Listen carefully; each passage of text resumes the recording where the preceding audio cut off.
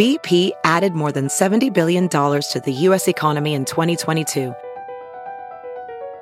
Investments like acquiring America's largest biogas producer, Archaea Energy, and starting up new infrastructure in the Gulf of Mexico. It's and, not or. See what doing both means for energy nationwide at bp.com/investing in America.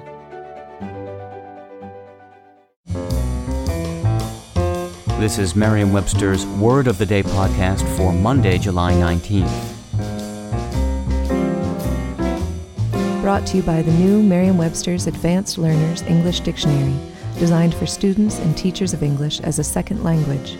Learn more at learnersdictionary.com.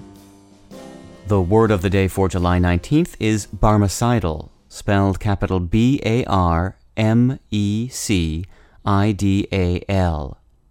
Barmecidal is an adjective that means providing only the illusion of abundance. Here's the word used in a sentence. The tax rebate is a Barmecidal windfall, coming as it does in the wake of new hidden taxes on consumer goods and services. Barmecide is the name of a family of princes in a tale from the 1001 Nights, also known as the Arabian Nights Entertainment. One prince in the family torments a beggar by inviting him to a fabulous feast, at which all the dishes are imaginary. The poor man plays along with his malicious host, pretending to get drunk on the imaginary wine. He then gets even by knocking down the patronizing royal. I'm Peter Sokolowski with your Word of the Day.